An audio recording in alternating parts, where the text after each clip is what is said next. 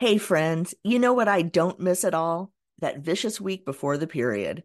Feeling like I'm ready to crawl out of my skin, irritated by everything and everyone around me, bouncing between cravings for salty foods and sweets and back again. Now it's easier to manage PMS with estro control from Happy Mammoth. Estro Control contains science-backed herbal extracts called adaptogens. Now, here's the beauty about adaptogens. They help the body adapt to any stressors, like the chaotic hormonal changes that happen naturally throughout a menstruating person's life. And the biggest benefit? Feeling like myself again.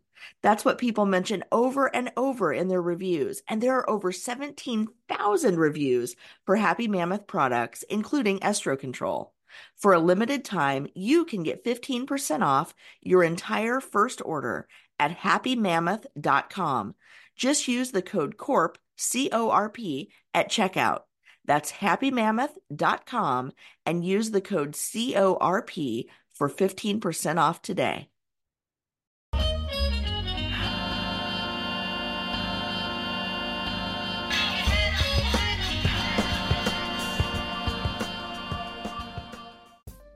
What's up, y'all? It's Zach with Living Corporate. And if you didn't know, because every week there's a new listener, right? Every day there's someone discovering Living Corporate. So I'm going to just let everybody know. And then for those who've been rocking with us for a while, I'm going to remind y'all too. Living Corporate is a digital media network, and we exist to center and amplify Black and brown people at work. That's what we do, okay? We are the voice of the people. We're not really here to promote corporations or protect them or be some type of I don't know, corporate reputational laundering service. That's not what we do, right? When we have brands on to talk about Black and brown people at work, when we have executives, activists, elected officials, public servants, influencers, artists, etc., we have any of these types of people on, we're going to be centering and amplifying Black and brown experiences. And if that brand happens to do that work and really be authentic in that space, then we will speak to them. And you can best believe that when they come on this stage, on this platform, we're not pulling any punches. We're having real conversations. You know what I'm saying? That is what Living Corporate is all about. I'm so excited about where Living Corporate is. I'm excited about this episode you're about to hear, this conversation you're about to hear. I just want you to know that I love you. I appreciate you. Make sure that you follow Living Corporate everywhere we exist. You know what I'm saying? Just type in, just Google Living Corporate. I ain't about to rattle off all the social media handles. You know what I mean? If you just go on Google or whatever search engine you use, because that's not an ad either. Whatever you use, Ask Jeeves, Bing, Yahoo, I don't know, Microsoft Edge, whatever you're using, just type in Living Corporate and we're going to pop up, right? Now, look, what you're listening to is Real Talk Tuesdays. You're listening to one show that's part of a larger network, right? And so what you're gonna, if you check us out, you look at our website, living-corporate, please say the dash.com, you'll see that we actually have a network of shows, right? All focused on centering and amplifying Black and brown folks at work with different lenses, right? So shout out to the entire team. As our shows continue to come, you will hear about it, but make sure you plug in so you can just stay in tune. That way you don't have to try to catch up. You can just be caught up as you catching on. You know what I'm saying? Now, with that being said, I'm excited about this conversation you're about to hear. I want you to pay attention and make sure that you click the links in the show notes to learn more. I'll see you soon.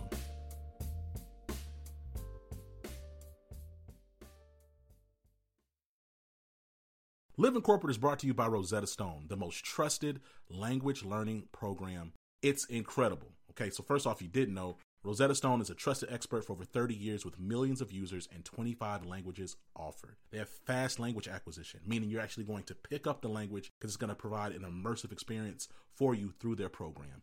Speech recognition gives you a trainer for your accent. Convenient, right? You can use it on your computer. You can use it on your phone. Incredible value. Lifetime membership has all languages for any and all trips or language needs in life. That's lifetime access to 25 language courses Rosetta Stone's offers for 50% off. That's a steal, y'all. So don't put off learning that language. There's no better time than right now to get started. For a limited time, Living Corporate listeners can get Rosetta Stone's lifetime membership for 50% off. Visit rosettastone.com/today. That's 50% off unlimited access to 25 language courses for the rest of your life. Redeem your 50% off at rosettastone.com/today today.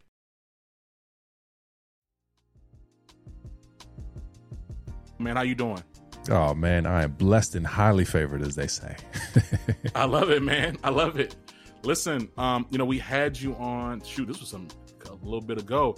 You were really representing Google at the time, talking about Google, talking about your journey, getting there, being there, experience. I really want to unpack some of that again, and talk a little bit about just what was that like, that pivot into getting to Google. And frankly, it seemed like you were I'm not going to say a mascot, but they definitely had you in the marketing heavy. Yeah, a little tokenization, a little tokenization. Talk to me about what that was like, right? Because it was almost kind of like, look at the hood dude that we picked up and that works at Google now. Like, walk me through, like, what was that? First of all, how did, just give me from like where it started to then like hey, I'm here now, and like just the process of kind of like managing any of those feelings. Right. Yeah. The whole thing is full of complexity. I'll say that. It was the best of times, and I won't say it was the worst of times, but it was challenging for sure. I always wanted to work for Google. Ever since I'd learned about the company, my first impression of Google was that it was a Yahoo clone, with a funny name. But as I started to use Google products and services and technology, I became very impressed by the company and their ambitions and all those things. But I never believed that I could actually get a job at Google, that I could ever be employed at this kind of company that was considered, the cream of the crop, the best of the best, the place where, once you get there, you can't do any better. And so, I threw away my application in college. I'll talk a lot about that. I was handed a application to apply for an internship at a local office that was opening up, and threw that away because I just knew that not only did Google not want to hire me as a black man from the hood of Compton who'd been a physical and sexual abuse survivor, but I didn't believe that I would be successful and empowered, that I might have to confront some real bad realities. I'm not all the way sure what informed those impressions. Maybe it's Black history, maybe it's, the community that I grew up in, and things that I learned about the Black tax and racism and discrimination, all those other kinds of things. But I didn't trust I was going to get the fair shake.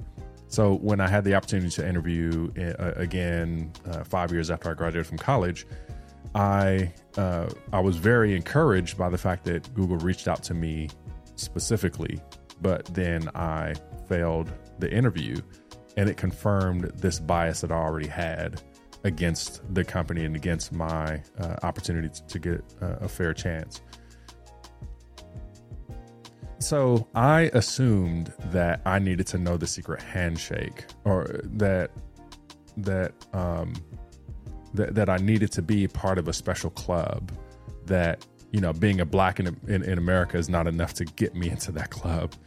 And so I didn't have the network of people to talk to. I had never met anybody who worked at a big tech company like Google or Microsoft or Amazon or MySpace or any of that stuff.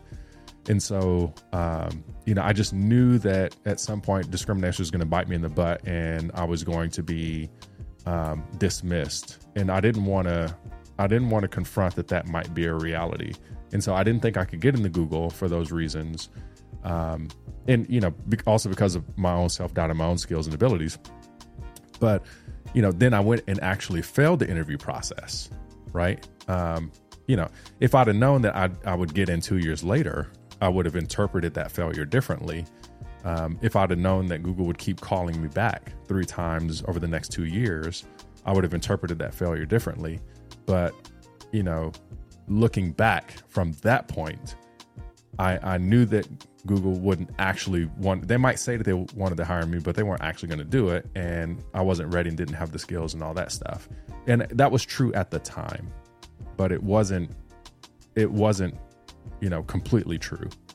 There was some information missing there. And so 2 years later, when I got the chance to try again, this time I was successful. And, I still remember hearing the words, "Welcome to Google." I still remember, hearing, we'd like to extend an offer for employment to you, and how I didn't understand what that actually meant. Like, yes, it meant that I got a new job, and that I was going to now be achieving something of a life dream. But there was more complexity around it, right? Like, when I called my wife, she had tears coming down her eyes. When I called my mother-in-law, she was crying tears of joy. No one ever shed tears over me getting a new job. Why was this different? I was telling friends and coworkers, and as the news started to get out, people were genuinely excited. And as I shared the whole story, it touched people in an emotional way, and I didn't understand why that was happening. So when I finally got to Google, I began to get this sense that I had done something important. It was personally important to me, but it's important for the people around me. Now, when I got to Google, there was a lot of privilege that I had to get used to. And, studies have been done that talk about how people from underrepresented, underprivileged backgrounds, when they get into a position of privilege, there's a sort of PTSD that takes hold, a post-traumatic stress disorder.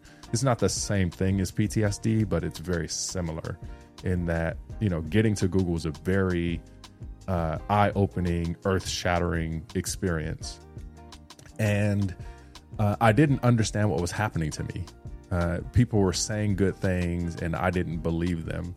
I was enjoying, food and perks, but with a side of guilt. And there was a survivor's guilt from me thinking constantly about the people who I left in the hood who didn't have the opportunities that I did, some of whom were shot and killed when I was 19 years old. These are things that I always carry with me. And now I'm in an office environment and surrounded by people who haven't lived that, who haven't experienced that.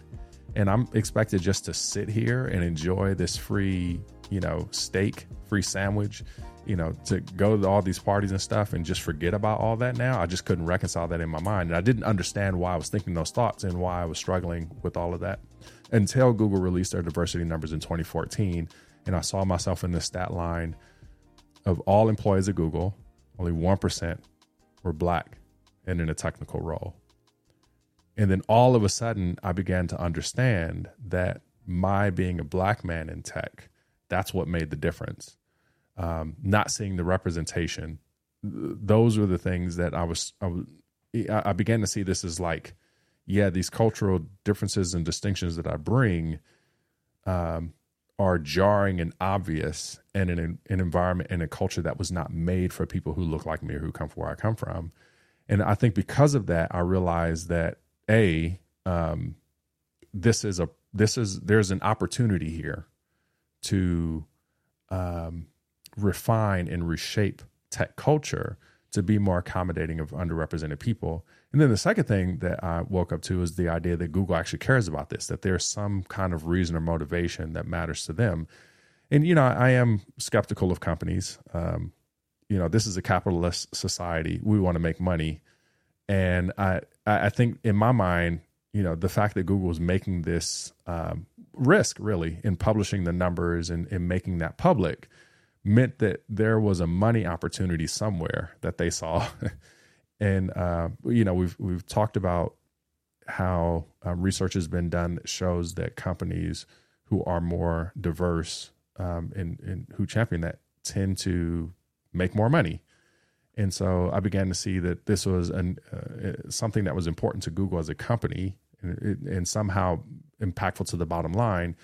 This might be an opportunity for me to use my story and my journey in a way that would help me to differentiate myself from other people around me. And that launched this journey for me of becoming an advocate, of being a voice in the industry, talking about diversity, equity, and inclusion, and why that matters and how we accomplish it. People would come and ask me, how do we get more Anthonys? How do we get more Anthonys? And I started out, I don't know how you get more Anthonys. There wasn't any one thing. It was a series of all these things. And as I began to think through and articulate all of those steps and pieces, I started to make sense of the story and the narrative and started to build that and be more intentional about figuring that all out. And I think that it has definitely worked well for me. This isn't a one-sided thing. I talked about tokenization earlier. Some of us kind of frown at the idea of being the token Black person, being the token woman, this and that and the other. I personally don't have a problem with it so long as I'm compensated properly, right? Pay me to be a token, in so long as we're not breaking introducing, new moral quandaries or doing something unethical. I'm all good. I'm not going to lie for you. That I won't do. But, I have no problem talking about how, my experience has been and how I've benefited positively from that and the different challenges that are associated with that as well. And, letting people make up their own minds. This podcast, Living Corporate, it's brought to you by Squarespace. Squarespace is the all-in-one website platform for entrepreneurs to stand out and succeed online. Whether you're just starting out or managing a growing brand, Squarespace makes it easy to create a beautiful website, engage with the audience, and sell anything from products to content to time, all in one place on your terms. Let me tell you something. Y'all might not know this, but Living Corporate, we started our whole journey on Squarespace. My website, ZacharyNunn.com, it's on Squarespace.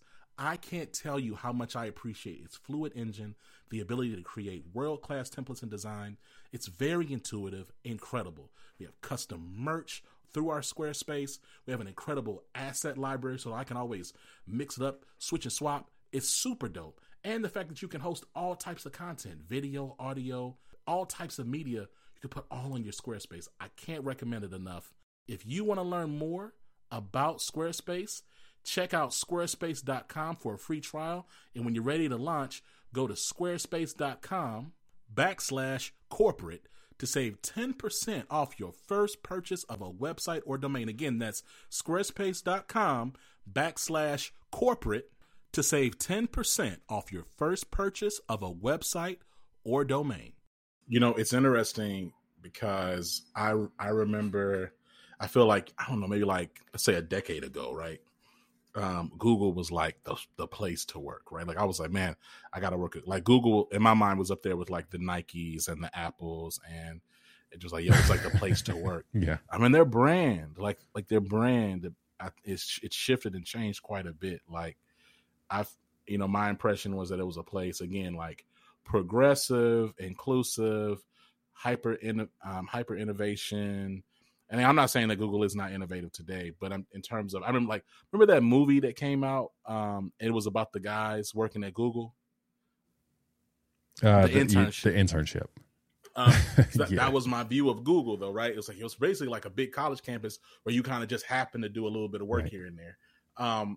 Talk to me a little bit about like your perspective on the ways Google changed, right? Like even in terms of like its diversity, equity, inclusion, and how, there was that huge internal email that went out from that white dude who was really offended and threatened and insecure. But like did you, you were there, I believe, in a season where things were shifting and changing. Like, can you talk a little about like how you saw things maybe shift and move around? Yeah, so I think there are a few things during my time at Google that happened, and these aren't necessarily good or bad things. They're just, I think, part of the natural progression of how a company moves and grows and changes. I mean, companies go through phases and they go through stages, and they, dare I say, evolve over time, and that is necessary to continue to innovate, to continue to stay strong, et cetera, et cetera. I still think that Google is an incredibly innovative company. I think that they're still doing things that are on the cutting edge and behind the curve in a lot of respects. Two things for me that really happened. Number one is, as Google grew and grew and grew, they needed to change how they did business, in part for shareholder accountability and for those things. So, there are things in the way of like growth and market forces that just causes a company to think about things a little bit differently. Whereas in the early days, you could be more scrappy, ragtag, kind of do what you want to do, so long as you're printing cash, as it were. As you get bigger and bigger, now you've got there's a lot more complexity in terms of what the company can do, what it can't do. And as you add more and more people, that growth adds additional pressure on the culture of the company. By the way, this is one of the important things that people don't think about when it comes to growing diversity and inclusiveness in an organization, is it will test the malleability of that culture, and it will change over time. Larry and Sergey said when they founded the company, I think it's in the founder's letter or something of that nature, Google's not a conventional company, and we don't intend to become one.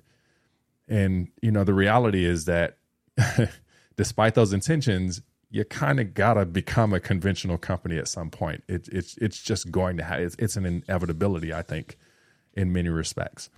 And so, as you've seen Google, the business, make changes, in terms of like, now we have Alphabet, or now they have Alphabet, right? And, these subsidiaries and all these other kinds of things, and a different kind of financial discipline that is just,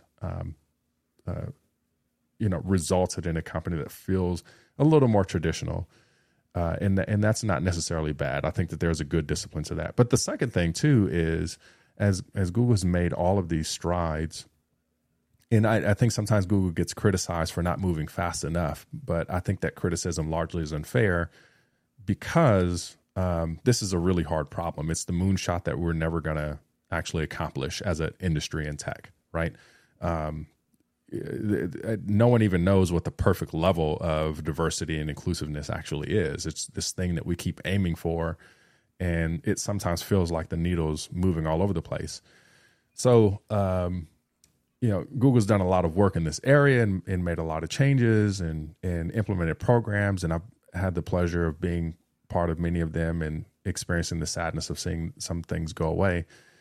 And, and it has caused the company to refine its culture more and more as a result. You mentioned the Damore memo, what was famously referred to as the Google Manifesto.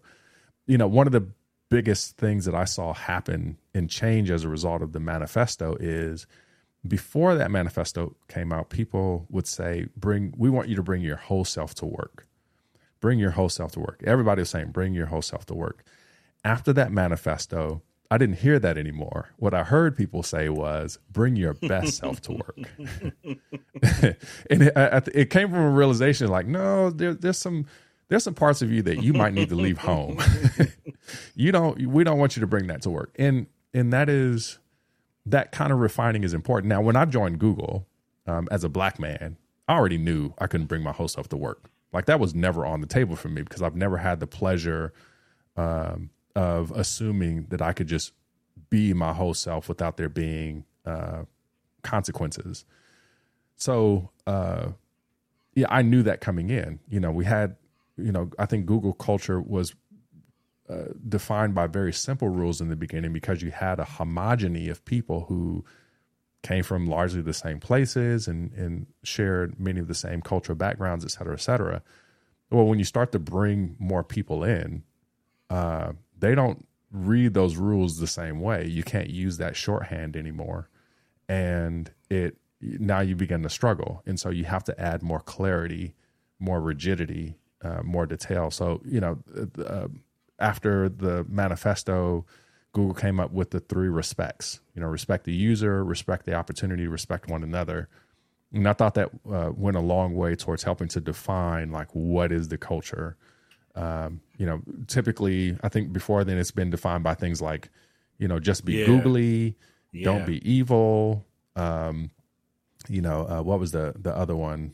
I think it was just those 2. Just be googly and don't be evil really is what it is. And maybe like do cool things that matter. But as you add more people into a company, into an organization, you've really got to define, like, okay, well, what does that actually mean? Because what I think is cool might not be what you think is cool. Right. What you call evil isn't necessarily what I would call evil, and vice versa. And so there's there's all of that that just has to be defined and refined. And I think that it's been good to see more of that, but also just exposes how difficult it really is to think about and solve these issues. You know, it's interesting because like we're also like in this space where like Black folks specifically, as I've noticed, like we love the prospect of trying to get into this tech space. Like there's everyone and your mom trying to sell you, you know, some type of package or learning course on how to get into tech. Right. Talk to me about why you believe that is. Like, Right. why is it that tech is like such a hailed space? And like, why is it that like that's such a? I mean, honestly, people have built entire brands on just selling you on how to get into tech, right? Like, oh, I'm ex Google. If you take this 6-week course, $2,000, I'll show you how to get into tech. Why do you think that is? Money. Yeah. I mean, that's what it comes down to at the end of the day. I mean, tech has been the greatest opportunity generator of a lifetime, right? People have gone from poverty to wealth, over, you know, through this pathway in the tech. And, you know, I've seen that for myself, and the bar for entry is a lot lower than, say, being a doctor or an attorney. You know, I always talk about the fact that if I want to be a doctor at some point, you know, depending upon the kind of doctor I want to be, if I want to be a surgeon, I'm going to have to deal with cadavers at some point and get a fellowship or, you know, some kind of a program and do a ton of school. I'm not just going to be able to, from day one, start operating on a body. Right. That's just not going to work. But in tech, you know, if I have a computer, I can build a cloud application, get started today, you know, following a tutorial and going through all the steps and start connecting all these dots immediately. You know, plus there's tons of resources and information and free classes and free boot camps that I can also use. And so there's this perception that it's easy to get into tech, and that, you know, if you play your cards right, it's not terribly difficult to get into the 6-figure salary range or get equity at a company. And then perhaps that company becomes a unicorn and gets a $1 billion valuation, goes public, and now you are, you know, wealthy overnight. So those kinds of dreams are still coming true, you know, and I think that has made people realize that there are plenty of opportunities for them, you know, and, you know, within tech, you can't find enough people to be engineers, project managers, product managers, et cetera, et cetera. And so I think that tech companies have gotten a lot more aggressive about getting in front of people, especially underrepresented communities, to educate folks on the kinds of opportunities that exist. You know, and it's that's one of the reasons why I'm a career coach now. That's why I try to get in front of those same folks and share my own story, because, you know, it's a lot easier for me. Not everybody can be a Kobe Bryant. You know, a lot of people that I grew up with wanted to be athletes, you know, famous athletes, well-paid athletes like the ones that you see on TV. Vast majority of folks who are going to try to do that aren't going to actually succeed at that level. Many people want to be rappers and music artists and this and that and the other. I don't knock that profession if that's what you choose, but it can be hard to achieve the kind of wealth and financial security that you want to achieve doing those things, unless you are closer to the elite end of the spectrum. I'm not tech, or I don't consider myself elite in tech. Maybe other people do, but I don't. I think I'm pretty average, actually, and I work pretty hard to keep up. You know, maybe that's the thing that distinguishes me. But I've been able to experience quite a bit of success even before I got to Google. Like, I didn't need to get to Google to feel fulfilled and accomplished in my career. I'd already been fulfilled and accomplished in my career before I got to Google. Getting to Google was really the icing on the cake that unlocked a whole new world of opportunity that I didn't necessarily need, but I was super grateful for, because it's opened up other doors that has kind of unlocked bigger and even better levels. So that's the tech industry to me. And I think that while, you know, those efforts have been largely good, there are also these challenges around how the predators are rising, right? Let's talk about that. What would you, because there are a lot of folks out there talking about like, look, buy my course or join my chat, or, Right. It's not always them Right. trying to necessarily, get you to buy something off top. Maybe even them just, hey, follow me over here and join my whatever, Right. my little Slack Right. channel or whatever the case is, or my Discord. Like Mhm. how Right. does one identify the predators in this space? That's a great question. And it can be very difficult to do at times. Since the very beginning of time, people have figured out ways that they can take advantage of others and their ignorance. That's no different than what we see in tech today, where, as you pointed out earlier, someone will say, buy my course or my product and give me this much money, and I will all but guarantee you a job at, this FANG company making, this much in salary. And people just eat that up because they don't know any better. They don't know that there's a lot of work and a lot of hard things that you have to overcome in order to really be successful at this. There's a lot of pieces that have to connect in order for that to work. Not to say that it's inaccessible. It just means that it's more work than probably what you've been told. And so, there's, these companies are charging, anywhere between $300 to $3,000 for a month or 2 months of content, or even worse than that. I call it worse because it's not something that I would do. There are a contingent of people for whom this solution would be great, but income sharing agreements. What that mean? Hold on, what that mean? You come. Yeah, so that's you'll do a boot camp, take this course, and you don't pay up front. But when you land a job, we will take a certain percentage of your first year salary or second year salary, and that will be our fee. And that's if you land a $90,000 job, a job with a $90,000 salary, they're taking like 5%, 15% terrifying of that. That's a lot of money. You might end up paying, half of a college education, maybe a full college education, but just getting a subset of the content that you would get with the 4-year degree. And so I'm not a big fan of that approach. I'm not saying that it can't work. I'm not saying that everybody that does it is bad, but I never did that. I did get a 4-year degree, right? But with that 4-year degree came a very well-rounded education from a very reputable institution in the University of California, Irvine. It was great. I enjoyed it. It was, and I learned more than just about tech. I learned about writing and science and all these things that continue to follow me to this day as a professional. So that was great, and I don't have any regrets about that. And I know that college is more expensive now than it used to be, so I want to be sensitive to that. But after my college degree, I spent $250 on interview prep materials to succeed at Google, at a Google interview. That's it. That was a whiteboard and a couple of books and maybe some mock interviews.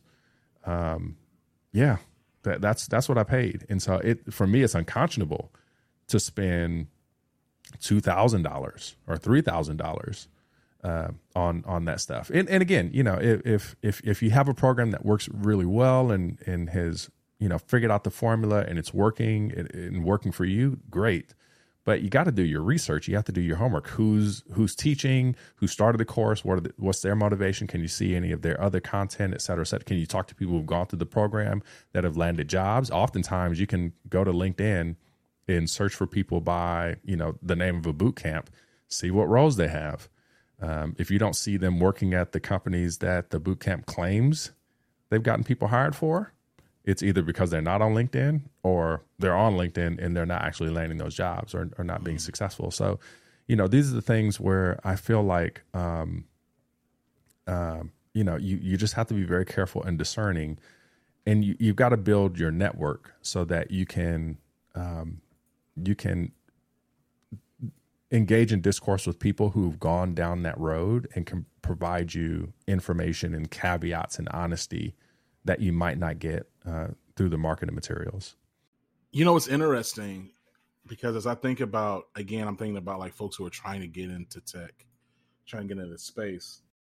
Are there any magical certifications that you can get to get you a job, right? Because I think there's a misconception out there. It's like, if you just get this certification, you get that certification, you will guarantee get a job in tech. Like, what's your response to that? So they're not on paper though. You might know a professor in a class who has connections at top FAANG companies who will recommend you. And based on their recommendation, you skip through the whole interview process. Like you have like one interview and then you're done. So, that kind of thing exists, but again, it's not documented anywhere. You just have to know the right people. So, and it's not like this is unique to tech. This is true of like any industry. If you know the right people, they can unlock opportunities that you didn't even know could exist. So that's something I'm learning more and more as I sit in this, in the position that I'm in as an entrepreneur. So, but yeah, outside of that, no. I can't tell you go get this certificate and then you're guaranteed to get a job. And as people are discovering, even getting a 4-year computer science degree or computer engineering degree or a human computer interaction degree, whatever technical degree you want, that doesn't guarantee that you're going to get a role in tech or that you're going to get any kind of job, because it's not so much about what you know, it's about what you do with what you know. And this is one of the things that I just harp on about with college students.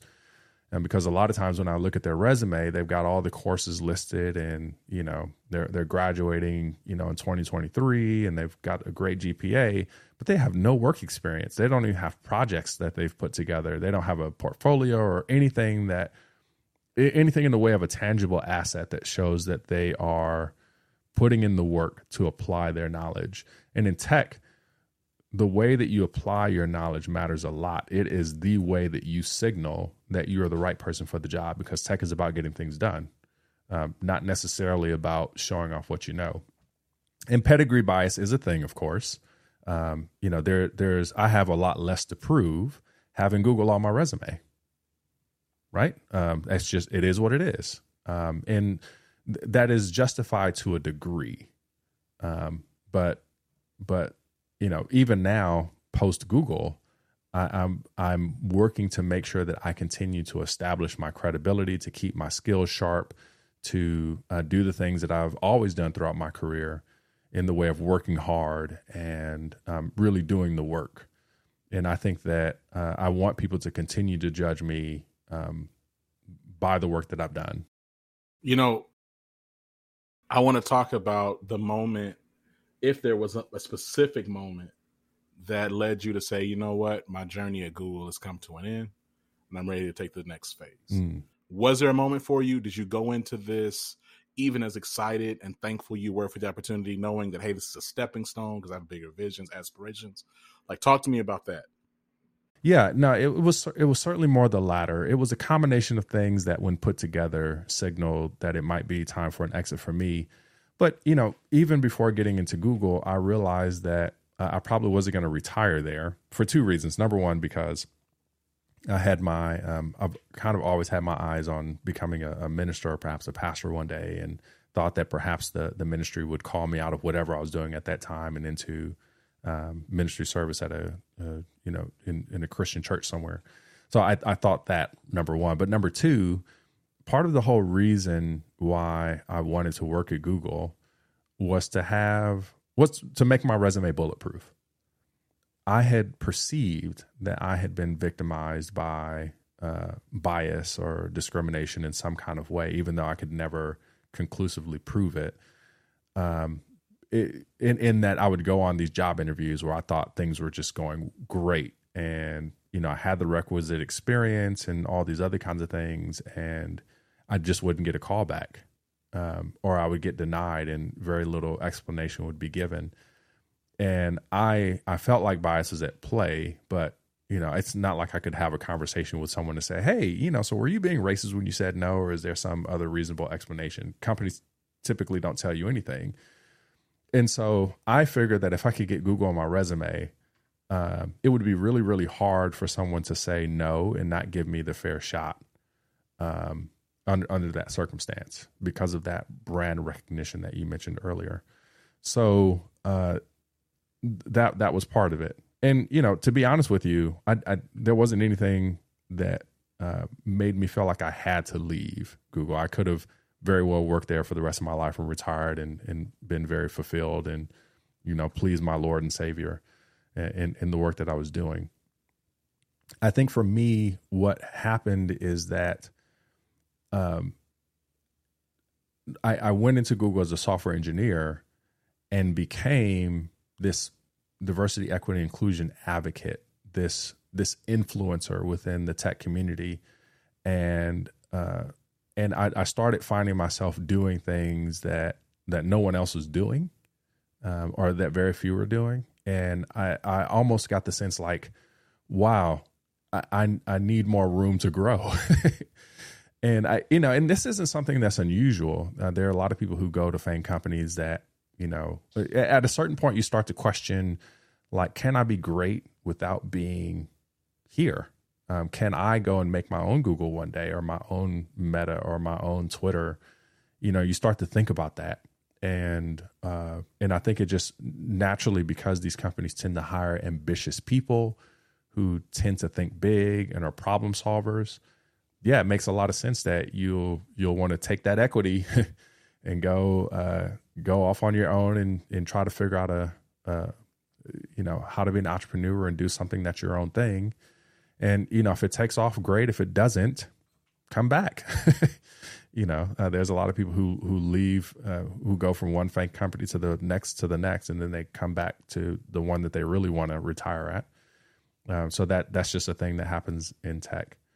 For me, the specific space that I focused on was helping underrepresented folk understand what they needed to do to succeed at technical interviews at big tech companies. Because that was a really important experience for me, failing the interview back in 2011 and then succeeding after studying for a month and a half in 2013.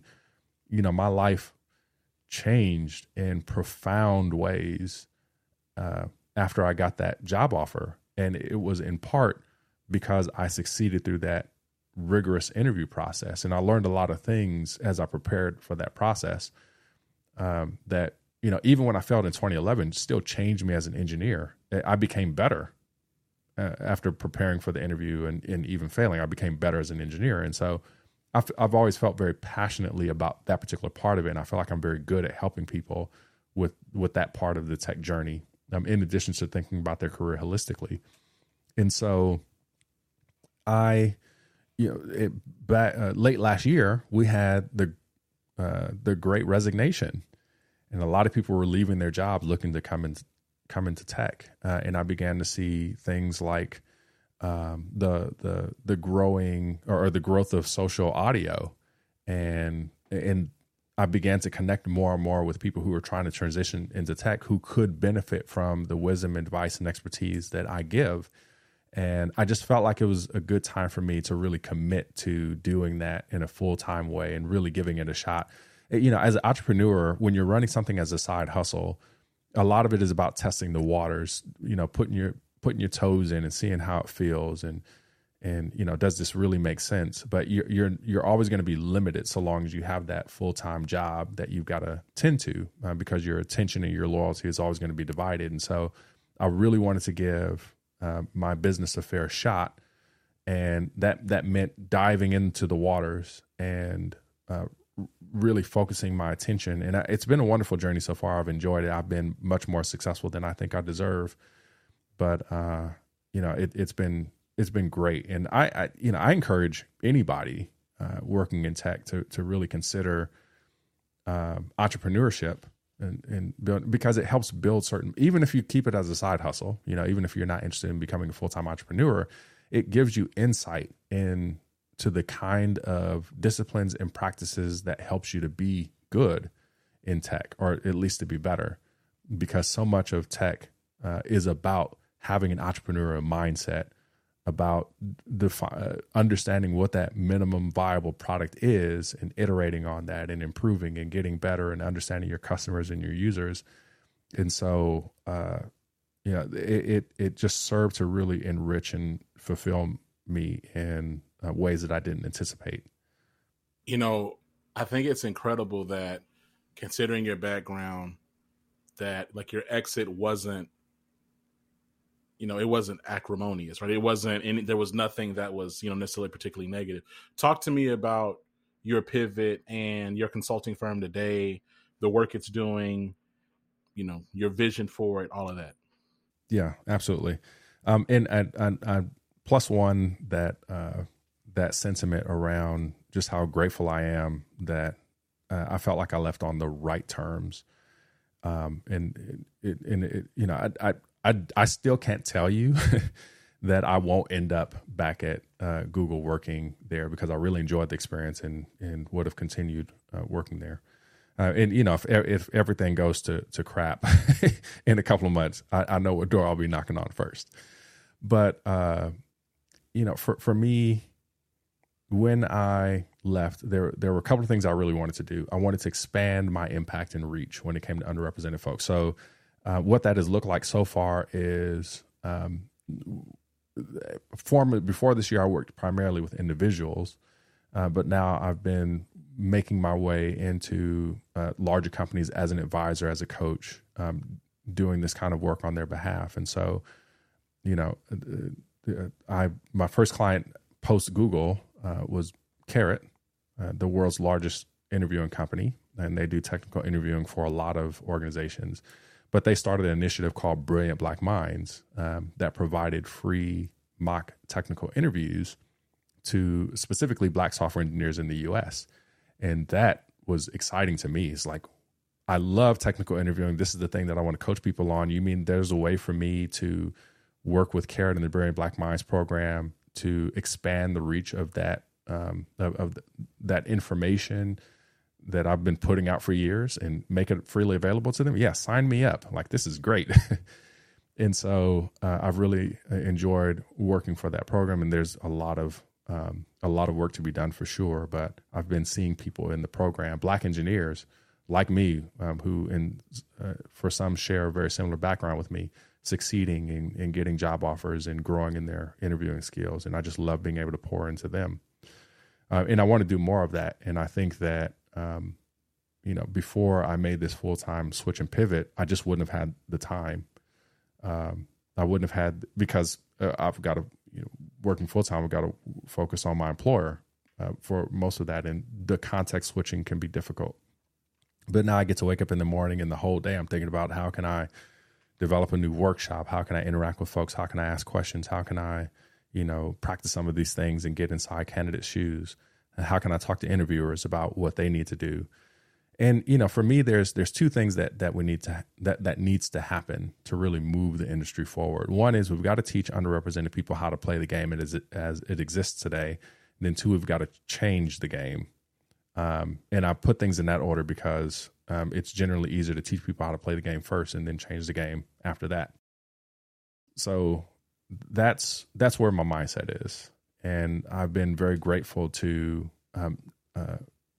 have conversations with a number of tech companies and non-tech companies to help just provide that knowledge and expertise and to share my own journey and story. So, a lot more public speaking nowadays, a lot more consulting. And, the other thing that was very important about making this move is I really appreciated the things that I got to do for Google, but I felt like other companies also need to be doing some of these same things. And so much of my experience had been seen through the lens of Google. But if we want to make changes as an industry, there's things that Meta has to do. There's things that that Twitter has to do. We've got to start encouraging more conversation across the industry with tech companies and non-tech companies alike. And I felt like there might be an opportunity for me to be a change agent across the industry and across different companies through the work that I do with Morgan Latimer Consulting. And that's been exciting. And I've been amazed to see the growth that my company's been able to experience, but then also just the interest from so many people who've reached out to me and let me know how needed my work is. Anthony, I have to say that I continue to be inspired by your work, by your voice, and by the spaces that you inhabit, man. As we think about like the future of DEI, because you talked about you really growing into being a DEI advocate at Google.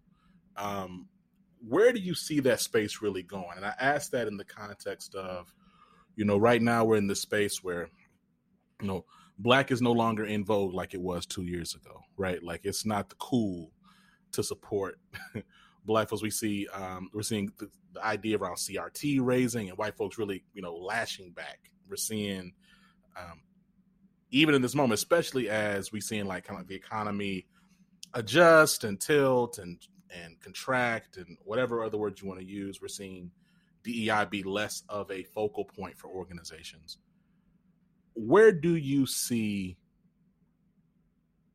the future for Black folks being, let's say, but just between now and like 2030, as we look at this like enhancingly hostile political landscape, as we look at, again, like organizations merging and kind of like retracting back to like what makes really good sense for their bottom line, for their stakeholders?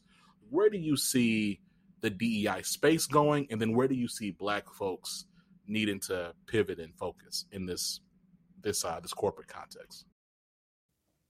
Yeah, I love this question. And I think I'll start with explaining why I named my company Morgan Latimer Consulting, and that will help me to pivot into the answers for these questions. So I named my company Morgan Latimer Consulting in honor of two of my favorite Black inventors, Garrett A. Morgan and Lewis H. Latimer.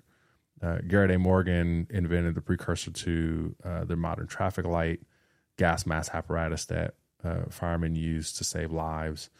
And I think was a kind of hair grease. So he actually developed and invented a line of hair care products for Black folks. Lewis H. Latimer invented a better filament for Edison's light bulb and drafted all of his diagrams and drawings for the patents that Edison would eventually get. So, these men were innovators during a time of slavery, of Jim Crow, of the mass lynching of Black people. That was the context in which they contributed these massively important innovations to society. And there's others, of course. George Washington Carver is another one of my favorites. Frederick McKinley Jones, et cetera, et cetera. So these innovators, I'm following in their legacy, right? I'm not doing something fundamentally new. The context is different because we've got tech, but really for me, I want to continue the legacy that my ancestors set before me of doing what they could to blaze new trails for the folks who'd be coming after them. And so that's what motivates me. And I think that in the way that Black folks have always done this in America, we'll continue to do that. And it's very important that Black folks specifically own this part of the journey, as we are moving in tech and doing what we do. So that's the first thing. The second thing is I actually disagree with the notion that Black isn't in vogue as it was 2 years ago. I think it very much is so. And I think, but it's been slow to see how that's all working. So the Blacks in Technology organization just did a study with The Plug. It was recently announced as it's called the State of the Pledge. So I encourage folks who are listening to this podcast to go check out the State of the Pledge. And so there were billions of dollars in the wake of the George Floyd murder and some of the other things that happened with the protests and uprisings. there was this big response of tech companies pouring billions of dollars into initiatives and efforts specifically to make the lives of Black folks in tech better. And that money's still being spent. Programs are still being developed. Campuses are still being built.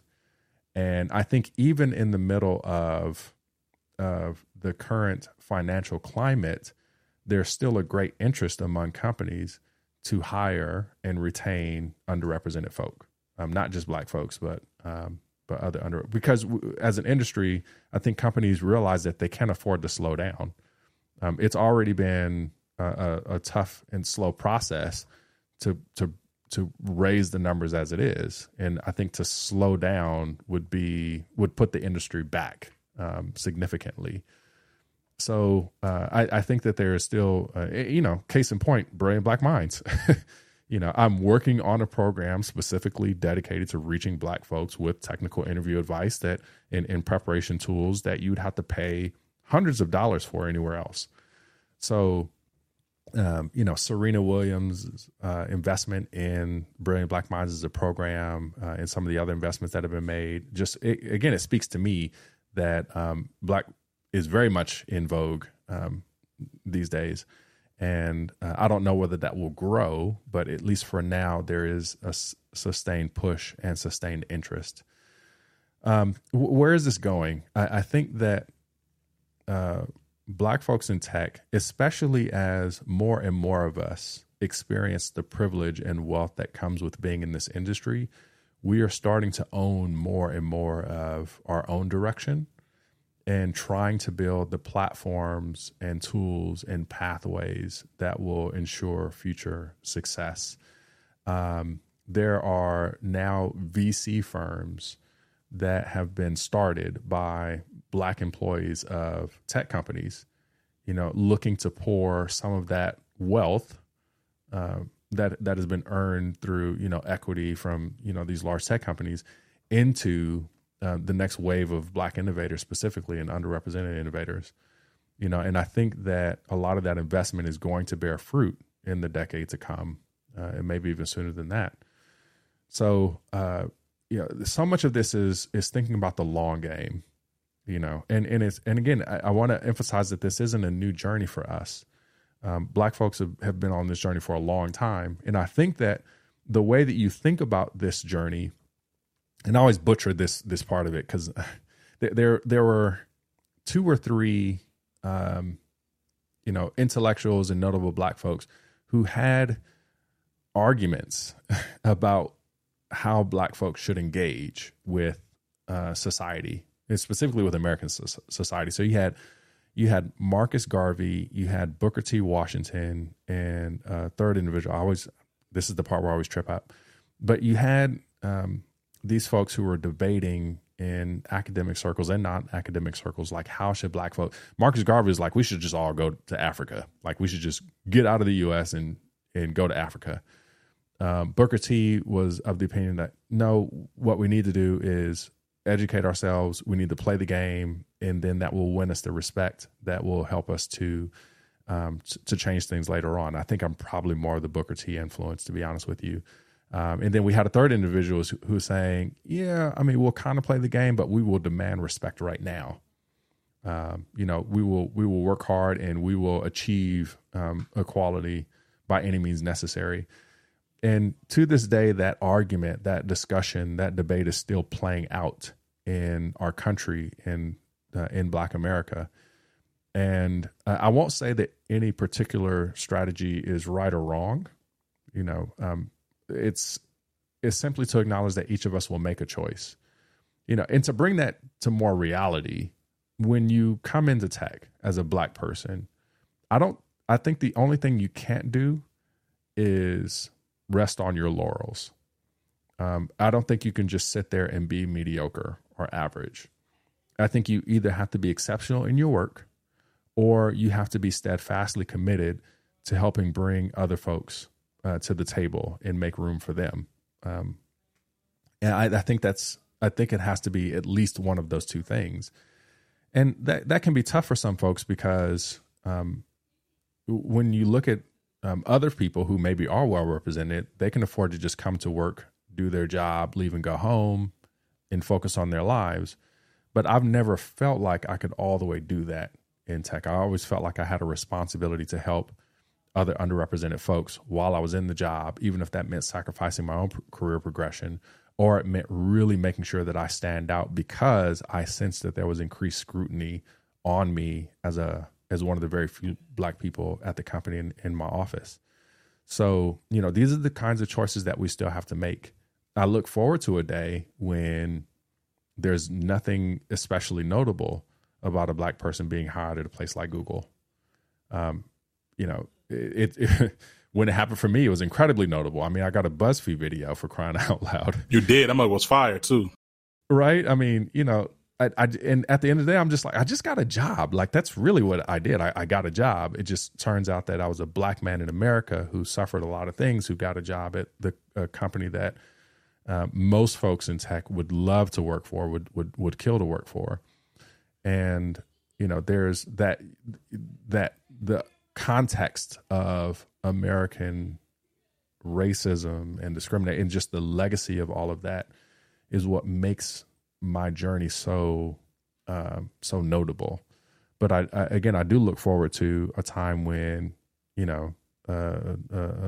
Black person, they do the things that anybody else does, and they get the job like anybody else would, based upon the merits of their work and accomplishments, and they don't feel like they have to have any additional pressure. It's just the job.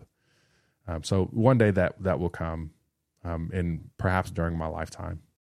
I love it. Anthony, look, man, we could go for another hour or two. I'm convinced. I want to respect your time, brother. Thank you so much for being on Living Corporate. I'm glad we're able to make the time. This is your second time on the show. We definitely consider you a friend of the show. We'll make sure to put all your information in the show notes. So make sure y'all listen to this, pause, click the links in the show notes, learn more about Mr. Mays, all the work, incredible work that he's doing, the organizations that he's leading. And Anthony, look, man, you got to come back. You got to come back. And let's not make it be like two years like last time. You come back next year. That's right. Anytime. I mean, I tell you, I've done some podcasts throughout my career, but coming and speaking with you, Zach, and being with Living Corporate, there's nothing like it. So I'm definitely subscribed, and I definitely appreciate it. And hey, if you are a Black engineer in the U.S. Looking to level up your technical interviewing skills, check the link in the video description or in the audio description, because I want you to sign up for Brilliant Black Minds and come join me as we help you level up. You heard him, and I'm all for it. Anthony, we'll talk to you soon, brother. God bless you, man. All right, God bless. Peace. Peace.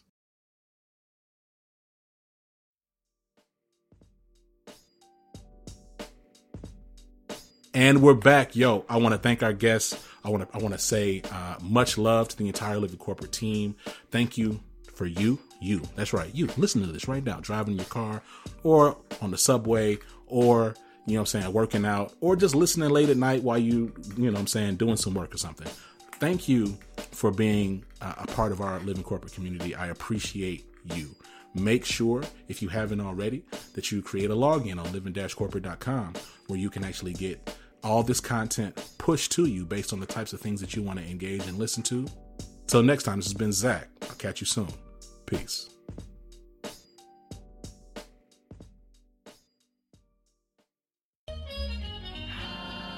Living Corporate is a podcast by Living Corporate LLC. Our logo was designed by David Dawkins. Our theme music was produced by Ken Brown. Additional music production by Antoine Franklin for Musical Elevation.